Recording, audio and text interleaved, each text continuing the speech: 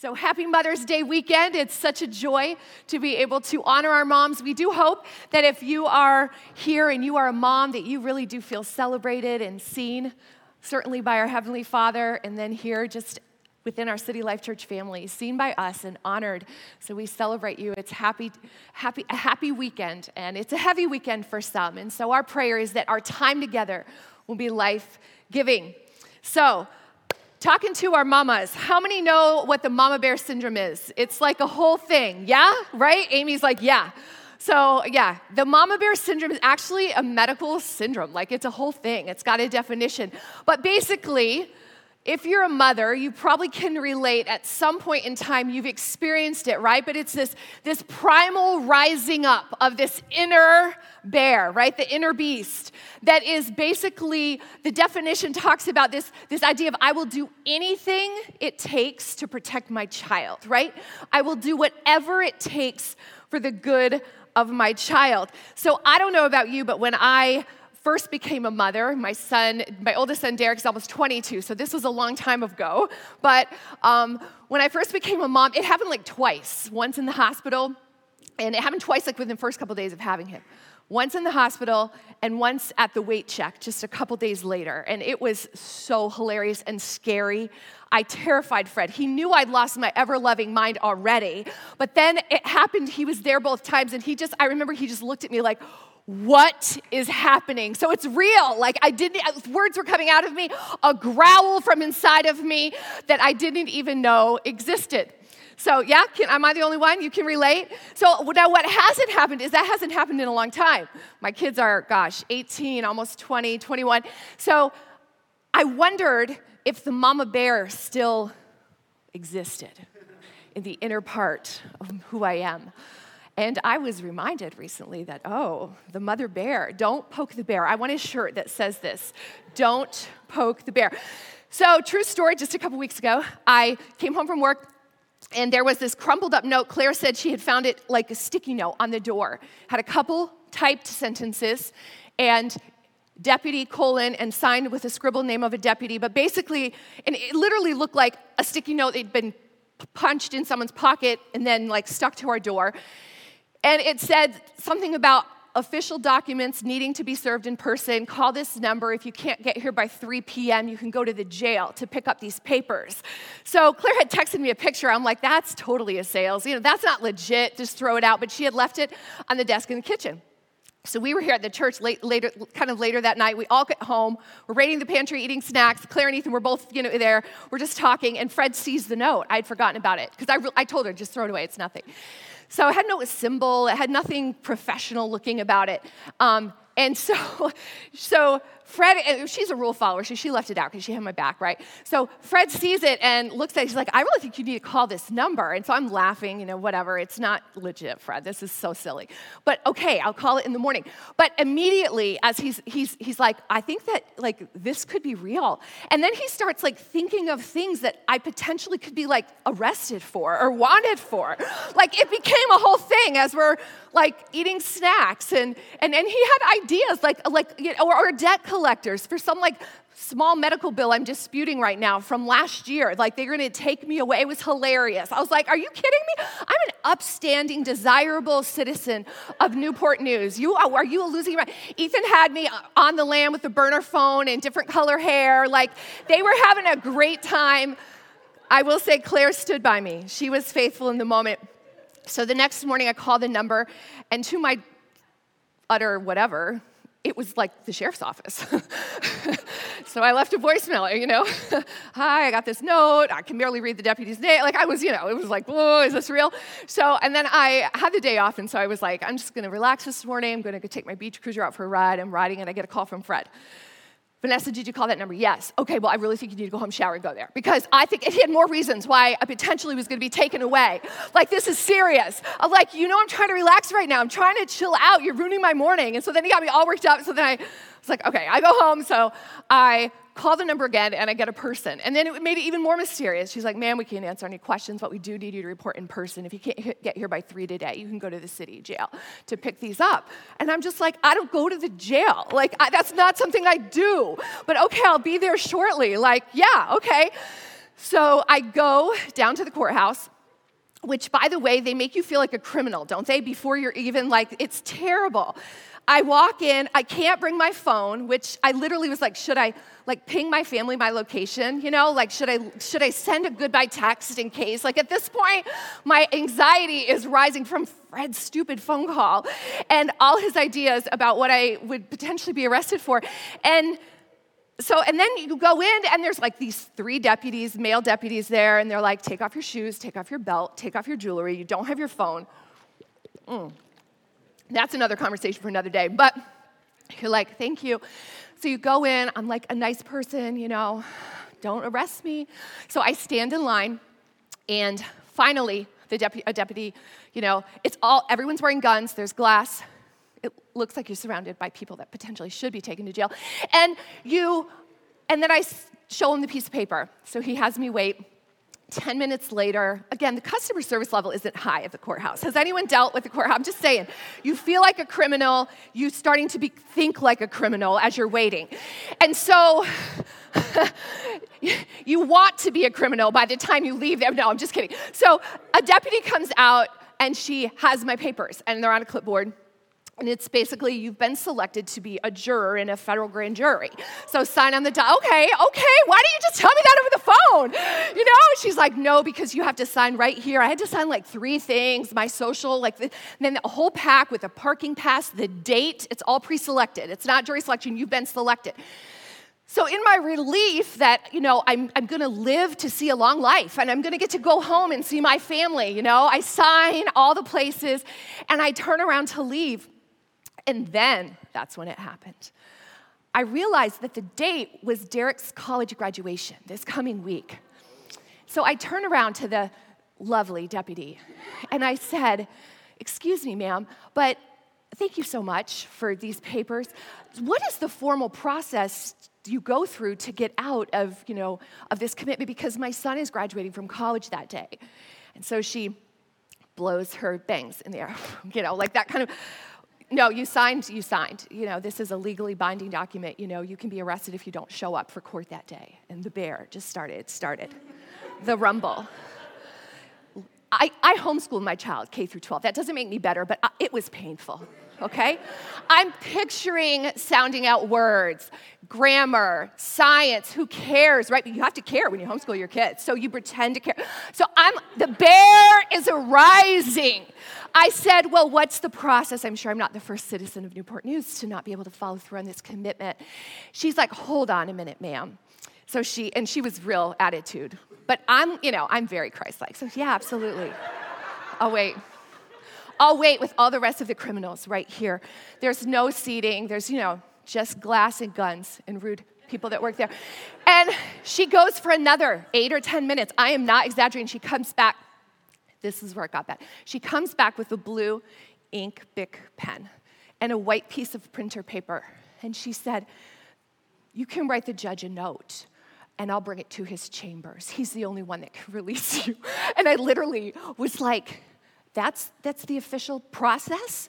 I'm going to do a handwritten note?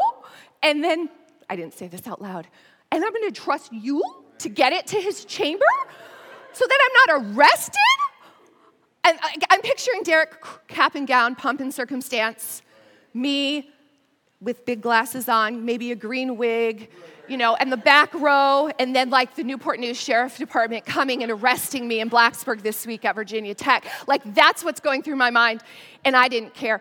And so they don't offer you a clipboard. She didn't offer me any, there's nowhere to sit to lean on my lap, right? I'm leaning on, the wall and the ink and, the whole thing. And so I started out professional. Dear judge, my name is, I've been assigned this, the conflict is this.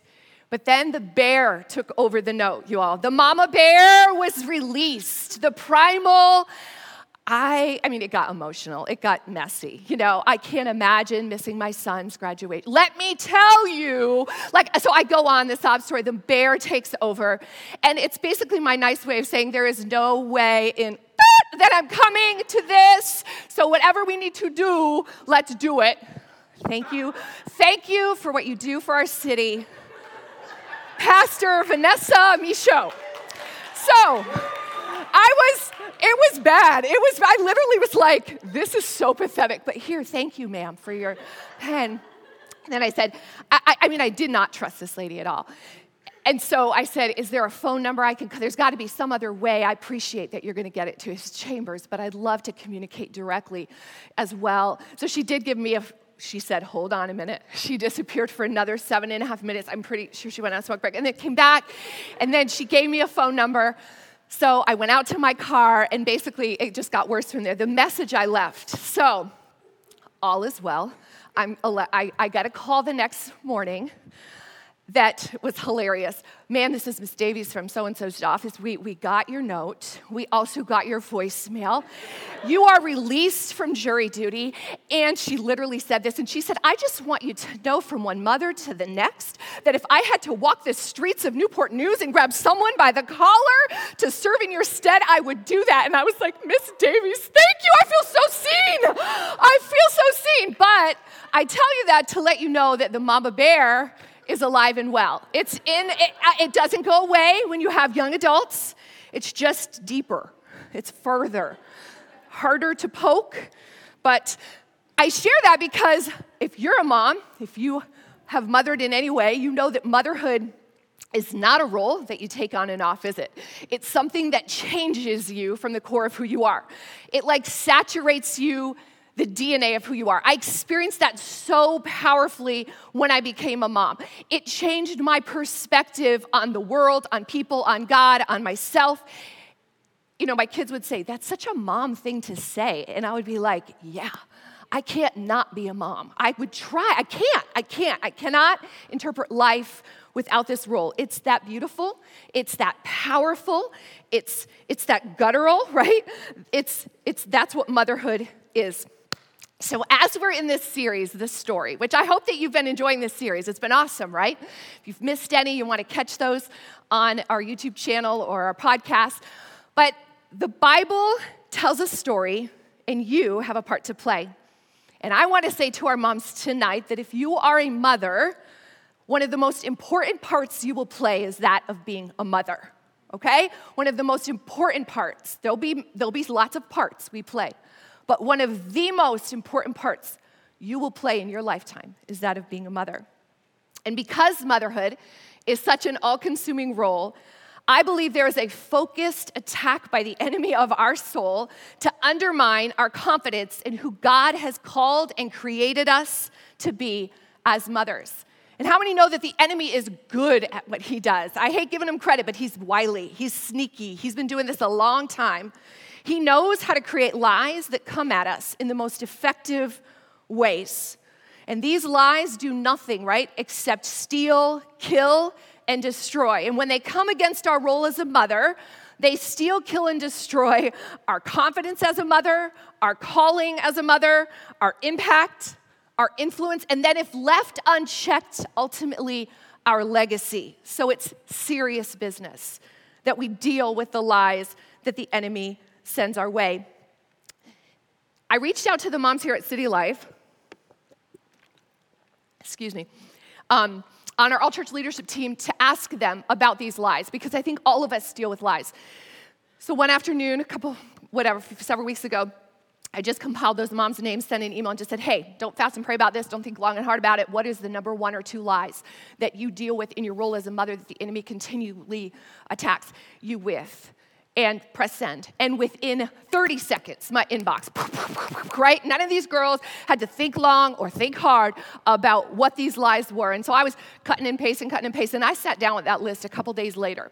And I began to read that list, and it was amazing. Now, there was a little bit of variety, but pretty much not. There was one lie that the enemy, it was said lots of different ways from lots of different angles. But the number 1 lie, the most overwhelming lie that moms in our church who love Jesus, who are my friends, who we're doing life together, right? These are women I trust and respect, was the lie of I will never be enough for my kids. I won't have the capacity for what my kids need from me. I won't be enough. I'm a single mom. I won't be enough. I have to work too much. I won't be enough. I can't provide enough. I won't be enough. I don't have good role models in my own family. I won't be enough. I'm too new in my faith. I can never be enough. This overall lack in their mothering was something that has just pervaded the thoughts and minds of the moms that I love and am close with here in this room. And this is what's crazy. So listen to me here. This is what's so interesting. That lie that I will never be enough for my kids is actually true. Because if you were enough for your kids, they wouldn't need a savior. They wouldn't need Jesus. That's the scary thing about the lie. It's actually true. You were never meant, Mom, to be enough for your kids. You were meant to point them to Jesus. And here's where I want us to land tonight. You and I, as mothers, we were never meant to be perfect. We were meant to be faithful. And the enemy of our soul, the world, social media, culture, brings to us this lie in so many ways, shapes, and forms, wrapped in all different ways, that says we're supposed to be perfect, and we are only actually meant to be faithful. Romans 3:23, for all have sinned and fallen short of the glory of God, even sweet little Derek Michaud, even precious little Claire Van Ness and Ethan Thomas. John 14:6, I am the way, the truth, and the life. No one, not your child, not mine, comes to the Father except through me. John 1:12, but all who did receive him, who believed in his name, he gave the right to become the children of God. You getting me? You getting me? We cannot save our kids.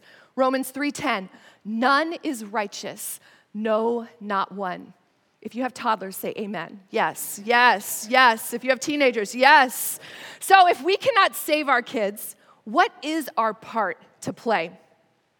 What is our part to play? And I believe that a mother's most powerful part, one of a mother's most powerful parts to play, is her faithfulness as she radically submits to the lordship of Jesus Christ. I love that we just closed with that song, Chris, about bowing in worship to the Lord. That ongoing, radical submission, saying yes to the lordship of Jesus Christ, gives us what we need to be faithful. And I don't know about you, but I'm excited to shed the pressure, the extreme, the lie of perfection, because it does nothing to bring life. It sucks the life out of a journey that is supposed to be filled with joy, a journey that's supposed to be filled with hope, a journey that's supposed to be filled with forgiveness and grace and mercy. We don't have to be our kids' savior. Jesus can be their savior. So I want us, in the time that we have remaining, I want us to be encourage the moms here in 3 ways that I believe we're supposed to be faithful. And if you're not a mom, don't check out, because these are actually biblical truths, and you can insert whatever life role it is that you're in. A dad, a brother, a friend, an employee, a neighbor. These truths apply to you too, although today, for Mother's Day, we get to contextualize the whole sermon, okay? So 3 ways that we need to be faithful to play our part. And I believe that is in our identity, in your voice as a mom, and in your time as a mom. So I want to unpack these and encourage you in what it means not to be perfect in these, friends, but to be faithful. So much liberty and so much freedom comes through that. So our identity, let's unpack identity. I'll tell you what, it's one thing to hear who God says I am. It's a completely different experience or life when I begin to embrace the definition of who God says I am, and it becomes my definition of who I am. You see that? And I do believe that there are a lot of people who love Jesus, they're following Jesus, who constantly hear who God says they are, but they never take the step, for whatever reason, to begin to embrace it as their own. Where they don't just say, God sees me this way, they say, this is who I am. It changes everything. Just like I can't stop being a mom, I can't take that hat off, it's just part of who I am. I need to not be able to stop being a daughter of the King. Everywhere I go, everything I do, everything I put my hand to, everything I think about, everything I talk about. Do you get that? This idea of who God says I am beginning to saturate who I say I am. And the world has worked hard to put lots of definitions of who we are on us. And some, they're not even bad always, right? They're just things we pick up on the journey of life, people talking to us and images we see and things we aspire to. But we have to do the heavy lifting, moms, if we're going to be faithful in our identity of looking at these definitions of who I am and doing the work of stripping off the ones that don't come from God's word, that aren't who God says that I am. Let me tell you who God says you are. I have a working list that I saturate my own heart with. Psalm 139:14 says, I am fearfully and wonderfully made. My thighs are fearfully and wonderfully made, y'all. Girls, I'm talking about you. The things about myself that I sometimes am upset about or, whatever, right? You fill in the blank. My bad attitude, the way I'm wired inside to respond when Fred acts this way, and I wish I could rewire myself, but I can't, right? There's things about me that I am fearfully and wonderfully made. The Bible says, Psalm 17:8, I am the apple of his eye. Like, I'm his favorite girl. Don't be offended by that, but y'all, I'm his favorite girl. And you need to believe that about yourself, because when you do, it changes everything about who you see yourself to be and how you operate in the world. Deuteronomy 7:6, his treasured possession. 2 Corinthians 5:17, a new creation. How many struggle with the old creation that was, right? The thoughts, the habits, the patterns, the accusations, the enemy says, no, you are a new creation. You are a new creation. Did that happen? Yes. Does God see you that way? No. And how should you see yourself? As he sees you. He is the only one who will see you that way. You are a new creation in him. Ephesians 4:24, you are righteous. You are holy. 1 Thessalonians 5:5, a daughter of the light, no longer of darkness. How many know those days, those thoughts, those moments where you feel like the light is farther away than it should be? You are a daughter of the light, no longer of darkness. Some words in the notes for this, I know I'm moving through them, and there's lots of scripture to back all of this up, so they're on the website just like they are every week. But here's who God says I am. I am forgiven. I'm going to talk about this for a minute because I think there's some moms here who really need to embrace this. I think there's some young men and old men here who need to embrace this. That you are forgiven. You are desired. You are whole. How about this one? You are a contributor. You have something to say. You have something to offer. You are capable. You are enough. You are unique.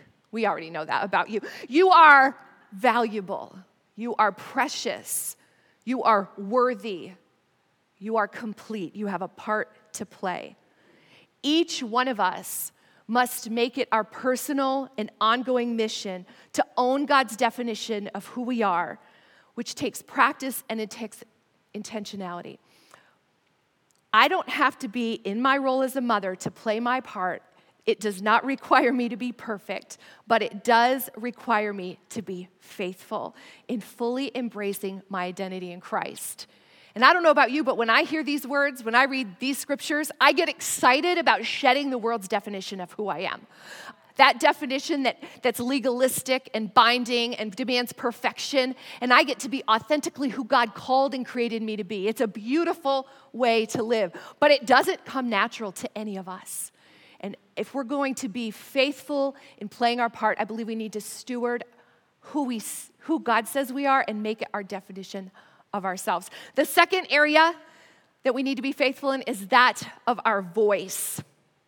The Bible has so much to say about the power of the tongue. And the Bible uses the word tongue interchangeably with voice, really referring to the words that we speak, okay? So I don't know about you, but I regularly spend time in James 3:2-10. We're not going to go there today, but it's that whole section in James that talks about the power of life and death in the tongue. And my tongue can go both ways, y'all. I think you know that already. So I need to spend time there. I need to saturate myself with that. I need to remember. I need to be reminded. But for the minutes that we have tonight, let's just all agree that the tongue can do good and it can do bad. We're not going to spend any time on, of course, we're not supposed to do bad, but what I want to encourage our moms in is the amazing opportunity we have to use our voice as a creative force that gives us power.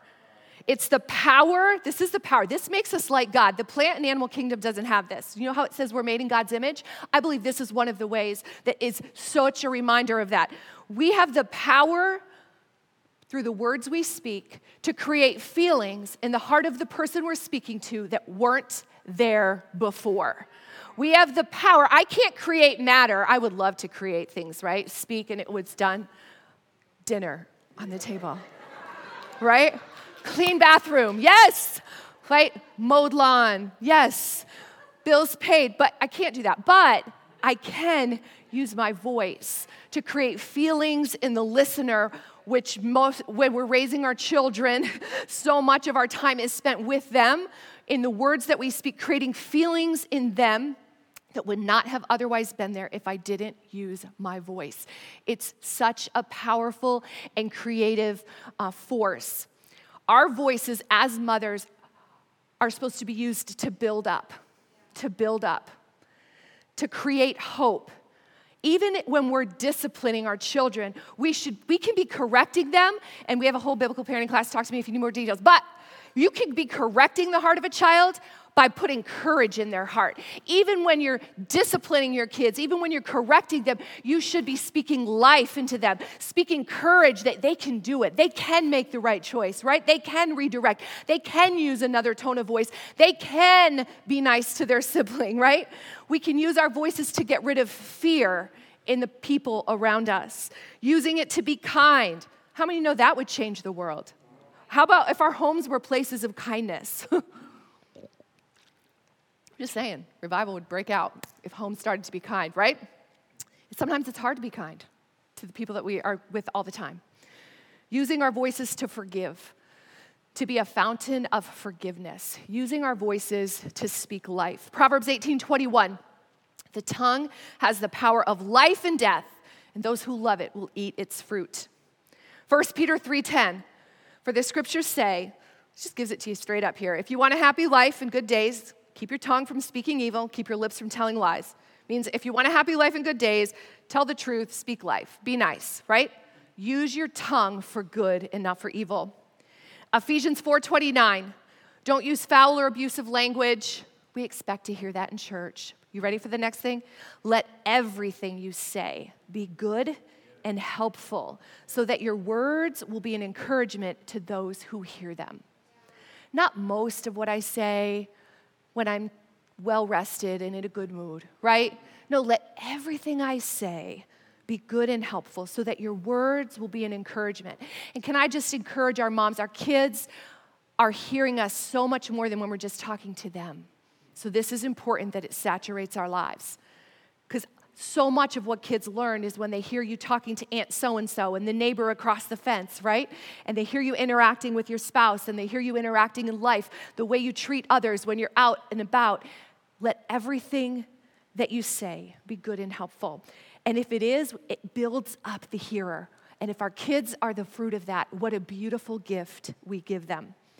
So playing my part as a mom does not require me to be perfect, but it does require me to be faithful in using my voice to speak life, using my voice as a creative force to build up the lives of the people around me. The third area is my time. Being faithful with my time really encompasses, hear me, you might say, time. It really encompasses the prioritization of how I spend my time with a clear focus on the reality that time is limited. Not to induce fear or sadness or stress us out, but to induce motivation and focus in how we use our time. There's moments where you're stressed out because time is running out, right? Your kids are growing up. There's sadness. They're not going to always be here. I understand that. But I believe our sense of understanding that time is limited, time is a valuable commodity, and should be ordered accordingly, will help us ruthlessly eliminate the things that don't matter. Listen to this verse, Ephesians 15-17. It says, so then, be careful how you live. Do not be unwise, but be wise. How? Making the best use of your time, because the times are evil.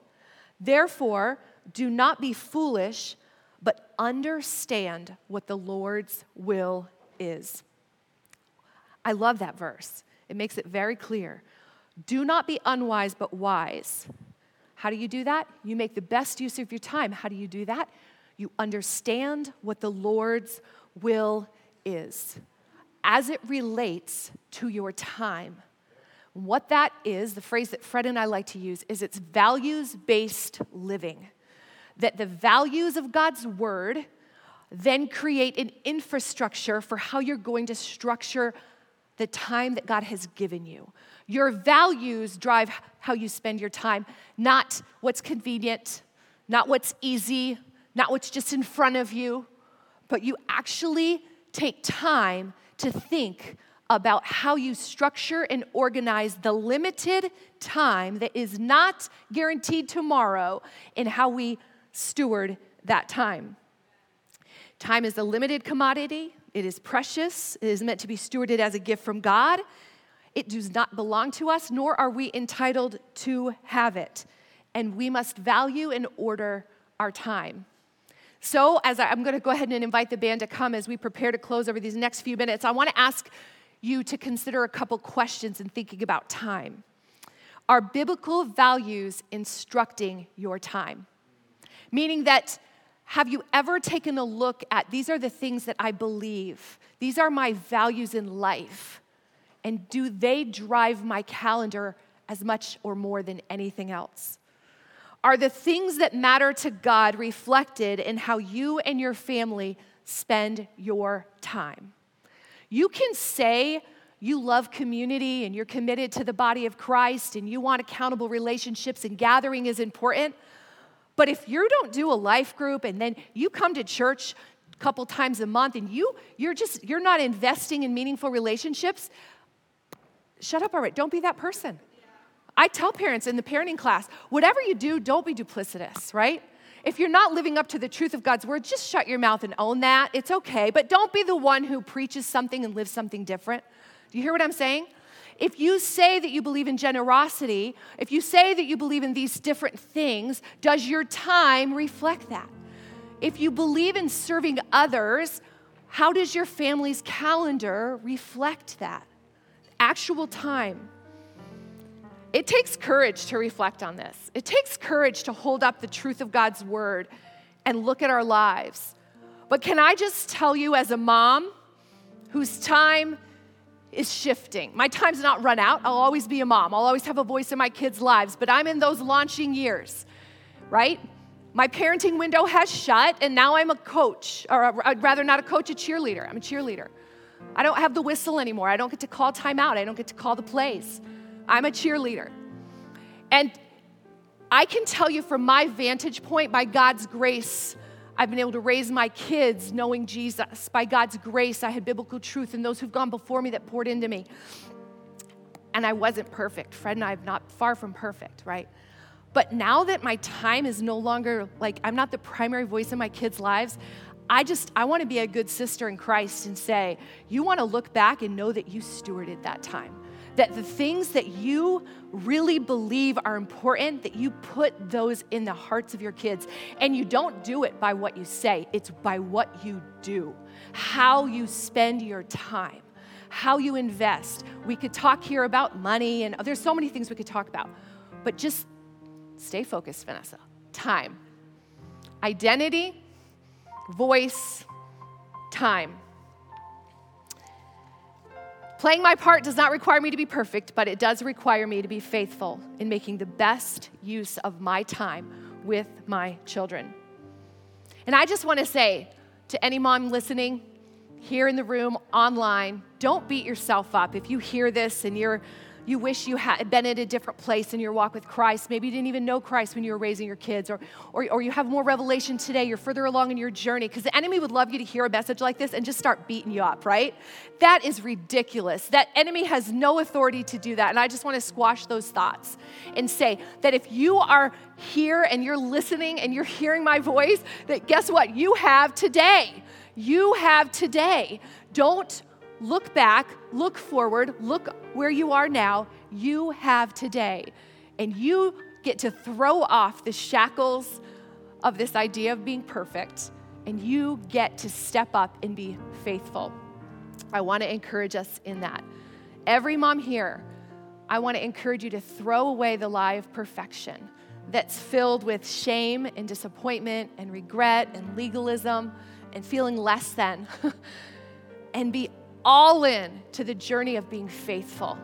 The journey of being faithful, there's grace, there's mercy, there's forgiveness, there's authenticity, there's joy, there's incredible purpose. And that's how real discipleship happens in our homes, is on the journey of being faithful. So go ahead and stand where you are. We're going to return to a moment of worship. And I want to invite all of us collectively to just ask yourself the question of, maybe there's ways that this lie of perfection, and it's not just for moms, right? It's for all different life roles. Have I taken on an identity or any assumptions that are connected with this idea of I have to have it all together, I have to be perfect? And has it affected how I'm living my life? And does God want to release you? He does want to release you from that. And can I make a pivot? Can I make a shift to saying, what does it look like to be faithful? It's okay that I'm not perfect. Can I be faithful?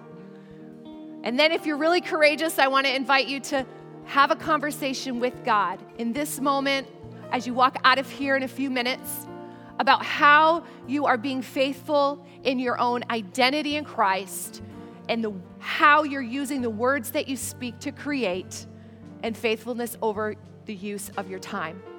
We all have the same amount of time. What we do with it is what matters.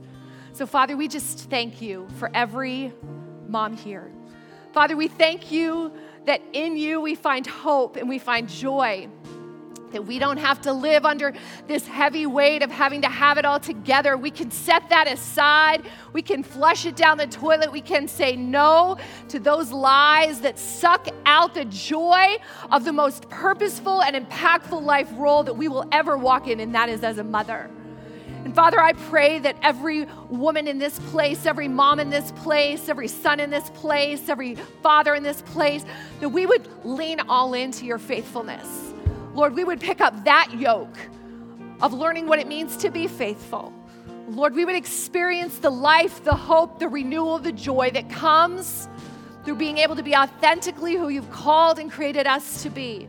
And in doing that, Father, our calling, our purpose, and our legacy will be lasting and true in Jesus' name. Amen. Let's worship.